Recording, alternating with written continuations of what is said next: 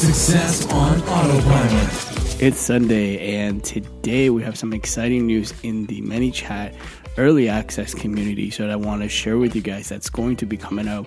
It's currently in beta, but it's really exciting because now what you're going to be able to do very soon is to have customer analytics inside of ManyChat. So with this feature that was going to be rolled out once all of the bugs are ironed out, are things that you could do to mark specific steps inside of your flows that basically track, let's say, conversion events, right? So to be able to actually see exactly how much money you're generating through, let's say, the buy button. That's one of the features. You'll be able to have that action. It will be actually in an action step that you would create inside of your flow. That's going to be called log conversion event. And then it's very simple to set up, and there's going to be system events, just like system fields, where let's say they've already created 3 that is going to automatically create that event, such as phone collected, email collected, and then payment complete.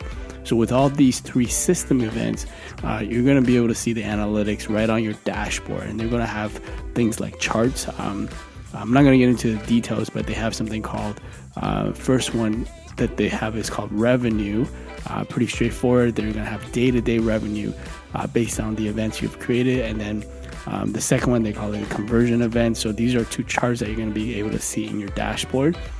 So I've started to implement this into a couple pages, just kind of get an idea of how this all works, but it's still in beta. Just want to let you guys know something like this will be coming out, and it's really exciting because then you can share these analytics with the business owner, or even if it's your own page, you can see all of these information within your bot instead of using external analytic charts and graphs such as like Sife or Google dashboards and things like that. This way you can get all the analytics within ManyChat itself. So thanks for listening. I'll keep you posted on this. Abotemployee.com/briefing.